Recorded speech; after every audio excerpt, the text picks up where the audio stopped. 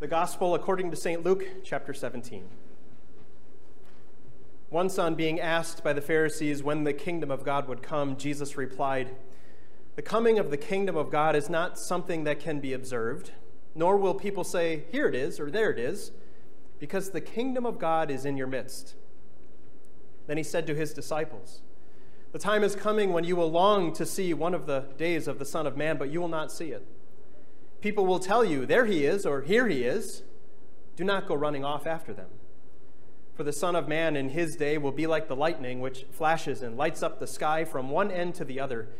But first, he must suffer many things and be rejected by this generation. Just as it was in the days of Noah, so also it will be in the days of the Son of Man.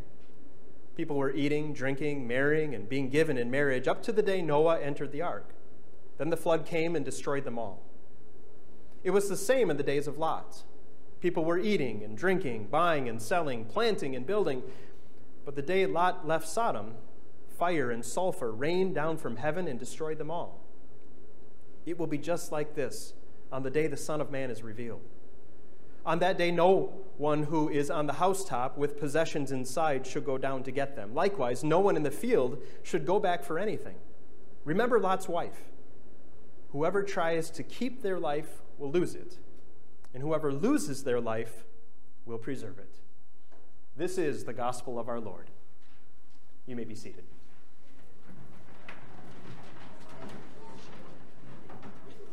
Grace and mercy and peace are yours from God our Father and from our Lord and Savior Jesus Christ. Amen. I'm sure at some point you've heard the old Jeff Foxworthy bit, right? You might be a redneck if, right? And I don't know if that's so PC to do that even anymore, right? In our world's climate today. But you know that's been taken and been used for many different things, right? And I happen to come across a "you might live in Arizona if." See if you've heard some of these. You might live in Arizona if you have to run your air conditioner in the middle of winter so that you can use your fireplace. You might live in Arizona if the water coming from the cold tap is hotter than that from the hot tap. You might live in Arizona if you can correctly pronounce the following words: Saguaro, Tempe, Gila Bend, and Cholla. You might live in Arizona if you think someone driving while wearing oven mitts is clever. You might live in Arizona if you think 6 tons of crushed rock makes a beautiful yard. You might live in Arizona if you consider breaking out a coat when the temperature drops below 70. It's coming tomorrow, friends. It's coming. You might live in Arizona if you know that a seatbelt makes a pretty good branding iron. You might live in Arizona if you have to explain to out-of-staters why there's no daylight savings time. Wait, that's coming next week too.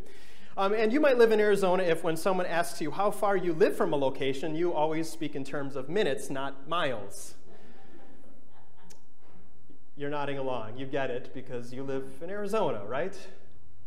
Let me give you another list. This one's not meant to be funny.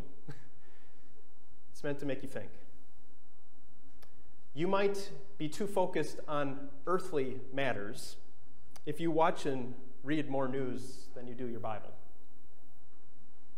You might be too focused on earthly matters if your conversations with Christian friends are more arguing about politics than actually encouraging one another in faith. You might be too focused on earthly matters if your non-Christian friends and acquaintances know what your political views are, but they don't know what your religious beliefs are. You might be too focused on earthly matters if you're worried about what's going to happen on November 3rd. And you might be too focused on earthly matters if everything that's going on in our country and our world right now is making you doubt God's love and his control over all things. I don't see much nodding going on with those. But I'm guessing that they're making you think a little bit. Am I too focused on earthly matters? Too much looking for things to be right here on earth and forgetting what Christians are supposed to be all about? The Pharisees had fallen into that trap, and that's the context of our lesson here from Luke chapter 17. The Pharisees come to Jesus, asking him when the kingdom of God is going to come. The Pharisees, by this point, have come to think that the kingdom of God was going to be this earthly place. That the Messiah that was going to come, as prophesied by the Old Testament, was going to be this political Messiah, this earthly king who would come up and set reign and rule up here on this earth, restore the power in to Israel, and make them this superpower on earth again, just like they were under the days of David and Solomon. That there would be peace, there would be prosperity. By this point, that's what the Pharisees were looking for in a Messiah. And so you understand why they hated Jesus, why they rejected him as the Messiah, because that's not what Jesus was coming and promising. It wasn't this physical reign that he came to establish, a physical kingdom here on earth. And so the Pharisees' question is interesting. We don't really know what prompts the question, because so far they've been trying to find ways to trap Jesus, to trip him up in his words, to try to find a reason to get rid of him, to put him to death. And so do they come with this question to him, or are they genuinely interested in knowing what Jesus' opinion is on this other type of Messiah that they've been waiting for? When is the kingdom of God going to come, Jesus? They're caught up in earthly matters. They're looking for God to fix all of their earthly problems and establish this kingdom of God here on earth, and they've lost sight of what's most important. They lose sight of what this Messiah standing before them is really all about. And that's not just a temptation for these Jewish religious leaders 2,000 years ago. It's a temptation for us too, isn't it? To begin to think that we want the kingdom of God here on earth. Right? That if we just get the right leaders and the right government, then everything on this earth will be the way it should be, and God's kingdom will come and be here among us.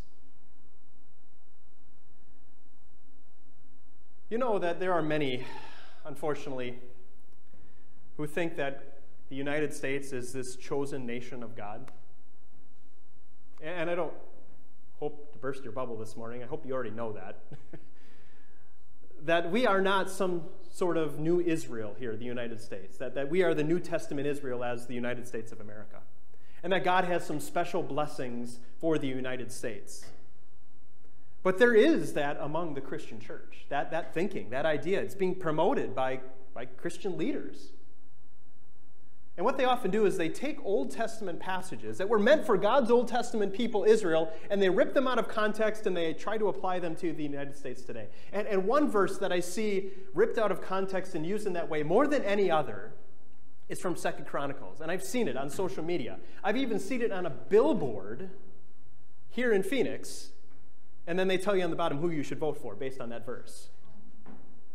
It's this verse, and this is they just take part of the verse. They say, I will forgive their sins and heal their land.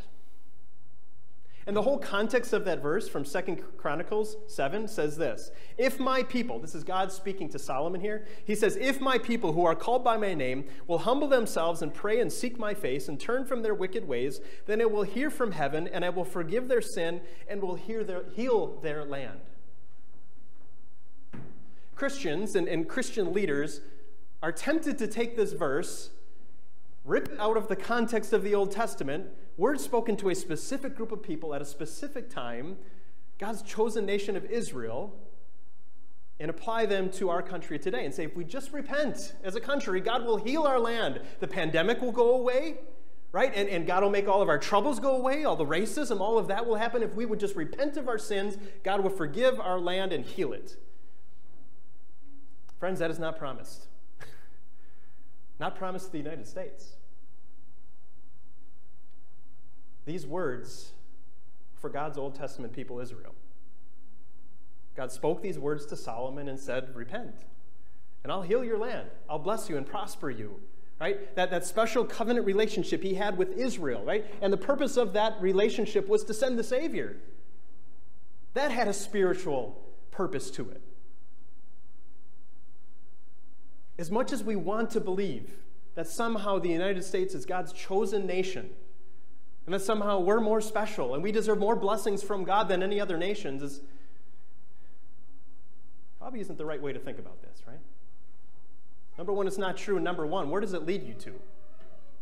God doesn't love us. God doesn't care about us. The fact is, God longs for all people to repent and to forgive their sins, not just the United States, but all people on earth. You know, this mindset, this temptation that we fall into, that somehow the United States is this Christian nation and we've just lost our values, isn't true. Again, I hope I'm not bursting your bubble here today, but does the Constitution of our United States have references to a higher power? Sure. Does it say on our money, in God we trust? Yeah. That doesn't say who that God is. Not the God of the Bible, is it? It doesn't say. And while you might find some Christians among the founders, our founding fathers, many, if not most of them, were deists. They were agnostics. They were people who believed in a higher power, but certainly not the God of the Bible. For us to fall into this thinking that the United States is this chosen nation of God, and if we just repent, God will forgive us and He'll heal us and He'll make this wonderful, special place to live in here on earth, it's false. And the fact is, friends, if that's all we think God can offer us, that's pretty sad.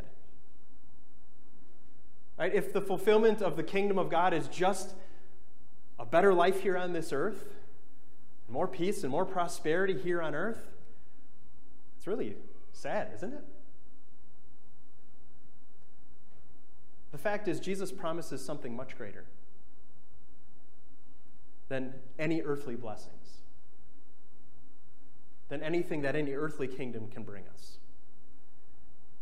Jesus promises something infinitely greater to us here today. And that's where we got to turn our attention to. Not in earthly governments, not in policies, not in some sort of promise that God is going to make us into this great nation here, but to listen to what Jesus has to say about what the kingdom of God really is. This is what He says in response to the Pharisees who have fallen into this temptation of trying to find heaven here on earth. He says, the coming of the kingdom of God is not something that can be observed, nor will people say, here it is or there it is, because the kingdom of God is in your midst. Jesus says it's not a physical place here on this earth. The kingdom of God is not going to be something you can observe with your eyes. It's among you. It's within you. It's in your midst, He says. And what Jesus is saying here is that it's a spiritual place. It's a place where He reigns and He rules by faith. That wherever faith is present, there the kingdom is. In your heart and among us as the church. Right, we pray in the second petition of the Lord's Prayer. And we pray that prayer nearly, if not every service here we have at Heritage. And you might say this prayer multiple times throughout your week. We pray in that second petition, your kingdom come. And do you know what you're praying? 3 words, your kingdom come. You're not praying for God to establish reign and rule here on this earth, to make some sort of Christian nation for us to live in. You're not praying even for heaven to come to earth. The kingdom that you are praying about in the Lord's Prayer is that kingdom of faith, where Jesus reigns as king. We're praying for that kingdom to come to us and to dwell within us and then among us as God's people. That kingdom in which we have blessings that no one and nothing in this life can offer to us. In this kingdom of God where we find peace. You know, Jesus says to His disciples in the Gospel of John, He says, I don't give to you as the world gives. The world tries to give us peace, right? It tries to give us this what looks like peace, but it can't. Only God can give us true peace. And that peace comes by being in His kingdom. That peace of knowing that our God is not angry at us. Our God is not looking for an opportunity to punish us with every misstep. Our God looks at us and says, you are my dear child. There's no problem between you and me. You are loved. Because within that kingdom we enjoy the blessing of forgiveness. That forgiveness that every sin was paid for at that cross by this Savior. That King Jesus who went to the cross to wear a crown of thorns and to take our place and to suffer and die for us so that he could cry out, "It is finished," and know that every sin is forgiven fully and freely. Done. Right? In that kingdom, we live in that forgiveness. We get to know that forgiveness from God, and we get to offer that forgiveness to one another. Right? That kingdom of God in which we live, which dwells among us and within us, that only can bring us real joy and contentment. Right? Our joy and contentment cannot be found in our world here. It cannot be found in earthly leaders or governments or policies. Our joy and contentment is only found in Christ, is only found in that kingdom of God in which he has brought us into. In that kingdom of God where we also find purpose, right? That our purpose in this life is not to try to just make this world a better place to live in, but our purpose is to make this kingdom known. This purpose is to continue to grow in this kingdom, to remain in this kingdom, to bring more into this kingdom. And friends, the kingdom of God is here. All these spiritual blessings are right here. You find them in the means of grace, in the Word of God, in the sacrament. Here you find the kingdom of God dwelling within us, growing within us as Jesus sets up reign in our hearts and our minds and our lives as our King, as our true and only King. Friends, that's the kingdom of God that Jesus wants you to know and to live in and to find these blessings in, because no earthly kingdom can offer them to you. That's keeping a kingdom perspective of life.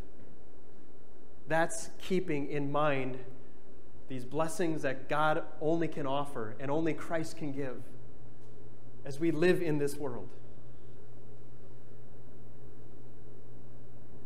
But we get tired, don't we? Because while this is wonderful to hear, right, we come and we grow in that kingdom together, right? We know that kingdom dwells among us. We have all these spiritual blessings as being part of this kingdom of Christ. We still live in a world that is full of struggle. We live in a world that wants us to take our eyes off of what's most important and lose that kingdom perspective. Right? Jesus also said to his disciples at one time, he said that you're in this world, but you're not of this world. So what does that look like? How does this play out as we go and live our Christian lives in an earthly kingdom, but also knowing first and foremost we're a part of that spiritual kingdom? Jesus goes on to talk about that here. He goes on in verses 22 to 25. He says to his disciples, "The time is coming when you will long to see one of the days of the Son of Man, but you will not see it. People will tell you, 'There he is,' or 'Here he is.' Do not go running off after them. For the Son of Man in his day will be like the lightning, which flashes and lights up the sky from one end to the other. But first he must suffer many things and be rejected by this generation." I know within the last number of months, I've said to a number of you, and every one of you has agreed with me, we just long for this to be over, don't we? Some of the last recorded words of Scripture are, "Come quickly, Lord Jesus, come." And the response is, "Amen, come quickly." And isn't that our response as a Christian, right? Come quickly, Lord Jesus, amen. Let it be, come. Because we long to be free of the struggles of this life. But we're not there yet. Jesus says that it might be a little bit, right? He says you're going to long for it, but it might not come quite yet. But he says when that day comes, it's going to come like lightning, right? Like lightning flashes from one point in the sky to the other. That's how quickly that day is going to come.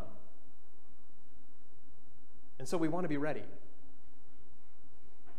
We don't have to worry about when it's going to be or how it's going to happen. We know it's going to happen, and it's going to happen any day, and so we want to be absolutely ready because it could be any day. Jesus says that first the Son of Man must suffer many things and be rejected by this generation. Remember, he's speaking these words to his disciples before he's going to go to the cross. But that's been done. That's fulfilled. He's gone to the cross. He already has suffered. He was rejected by his generation. That's done. And so Jesus' words could be fulfilled at any moment. The Son of Man will come. And when he comes, Where do we want to be found? In that kingdom of God. Having a kingdom perspective. Not caught up in the things of this world, but focused on the blessings that only Christ can give. And that's what he goes on to talk about. Other times in history where the focus was lost. He says, just as it was in the days of Noah, so will it also be in the days of the Son of Man. People were eating, drinking, marrying, and being given in marriage up to the day Noah entered the ark. Then the flood came and destroyed them all. It was the same in the days of Lot. People were eating and drinking, buying and selling, planting and building. But the day Lot left Sodom, fire and sulfur rained down from heaven and destroyed them all. It will be just like this on the day the Son of Man is revealed. Jesus points his disciples back to these times in the Old Testament where people were focused on only earthly things, had lost sight completely of the greater things. There was no focus on the kingdom of God. It was only on an earthly kingdom. They were focused on eating, drinking, marrying, being given in marriage, planting, building, right? All of which are fine. All things that we do in this life, but they had made that all that life was about. The here and now. And don't we see this in our world today? Life is about the here and now. Life is focused on making my life better, right? Eradicating all the problems of life, being comfortable, being secure, being happy and content in my earthly life, and losing the greater blessings. Friends, this is a temptation for us, and we know, we look at the world around us, and this is where the focus is. These are the ones who are fretting about what's going to happen on November 3rd. These are the ones who are worrying about who our leaders are going to be. Those who find their contentment and their joy and their peace and their value and in life in the things of this life. And Jesus says when that day comes, it's going to be like the days of Noah, like the days of Lot. It's going to come like that. And it's going to be over. So what do we do as Christians as we know that day is coming? As we long to stay focused on those on those heavenly things rather than the earthly things, as we long to keep our focus on that kingdom of God, what do? Well, we can take an example from what was going on at the time of these Old Testament accounts. What was Noah doing? He was building an ark for many, many, many years.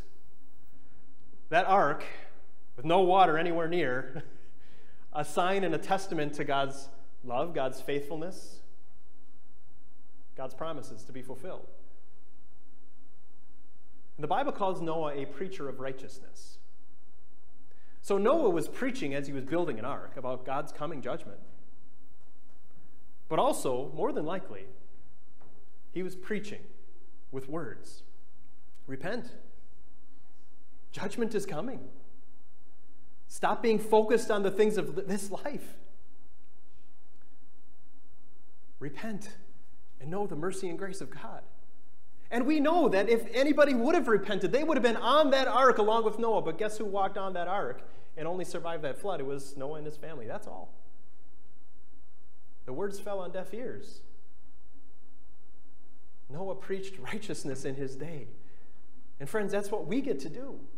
Knowing judgment is coming, knowing the last day the Son of Man is going to come, we get to preach, repent. Stop focusing on the things of this life and trying to find your satisfaction and your comfort and your joy in the things of this life that cannot satisfy. And know the kingdom of God. Come into the kingdom of God by faith and know the blessings that last forever. And think about the time of Lot. What was Abraham doing? He was praying earnestly for that city of Sodom and Gomorrah. He prayed, Lord, if there's 50 people, 50 believers in that city, will you save it? God said yes. Right? If there's 40, if there's 30, if there's 20, even if there's 10, Lord, will you save it? Right? Abraham was pleading on behalf of his nephew Lot's family, but for all those people. So what do we get to do? Being in the kingdom of God, being focused on those heavenly things and those spiritual blessings, we get to pray. We get to pray for one another. We get to pray for our world. That God would use his word to lead those to repentance who are focused on these earthly things, who are finding their contentment and their peace and their joy in the things of this life rather than in God. Friends, that's keeping a kingdom perspective. That's living in the kingdom of God as we ourselves remain in that kingdom and grow and want that kingdom to come to us more and more, but we want others to be brought into that kingdom too. To know that which can only truly satisfy. To know that which can only bring true peace to our hearts and to our minds. To know that forgiveness that we know for every sin. Right? We long for others to know. Jesus goes on with an example of Lot's wife. Right? He says that day is going to come. He says on that day, no one who is on the housetop with possessions inside should go down and get them. Likewise, no one in the field should go back for anything. Remember Lot's wife. Whoever tries to keep their life will lose it, and whoever loses their life will preserve it. Remember what happened to Lot's wife? She was fleeing, and God had told him, don't look back. Don't look back on Sodom. And she looked back. She died. She was turned to a pillar of salt. Because Lot's wife, even though God had rescued her, was still too attached to those earthly things. Still too attached to the things of this life. And Jesus ends this section by saying, if you try to keep your life, right? If you try to hold on to these things and try to find your worth and your value and your happiness in the things of this life and the circumstances of your life and who's governing us and what our government is like and what our laws and policies are, in the end, it's all going to be lost. It's not going to matter. But, he says, whoever loses their life, who's willing to give up all these things, who's focused on those spiritual blessings, who finds their hope and their peace and their joy and their contentment in Christ, they will preserve it. They will preserve their eternal life. They will enjoy the blessings of God forever. Friends, remember this. To keep this kingdom perspective, as November 3rd quickly now approaches, to keep this proper perspective of the kingdom, to know that we already have everything in Christ. There's nothing more that we need. We have everything we need for this life and for the next in Christ Jesus. The kingdom of God is right here. It's dwelling among us and it's within us. And there we're safe. Friends, keep that kingdom perspective to know what's coming soon. Yeah, November 3rd, but our entrance into that heavenly kingdom. Be it on our death day or on that last day, whenever that might be, to know that that is where we will find absolute fulfillment of all of these promises of God. And so we're safe and we are secure. Friends, keep that kingdom perspective. And when you do, you don't have to worry. You don't need to fret about your life in this world. You are safe. You are secure. You are part of that kingdom of God now and forever. God grant that to you. Amen.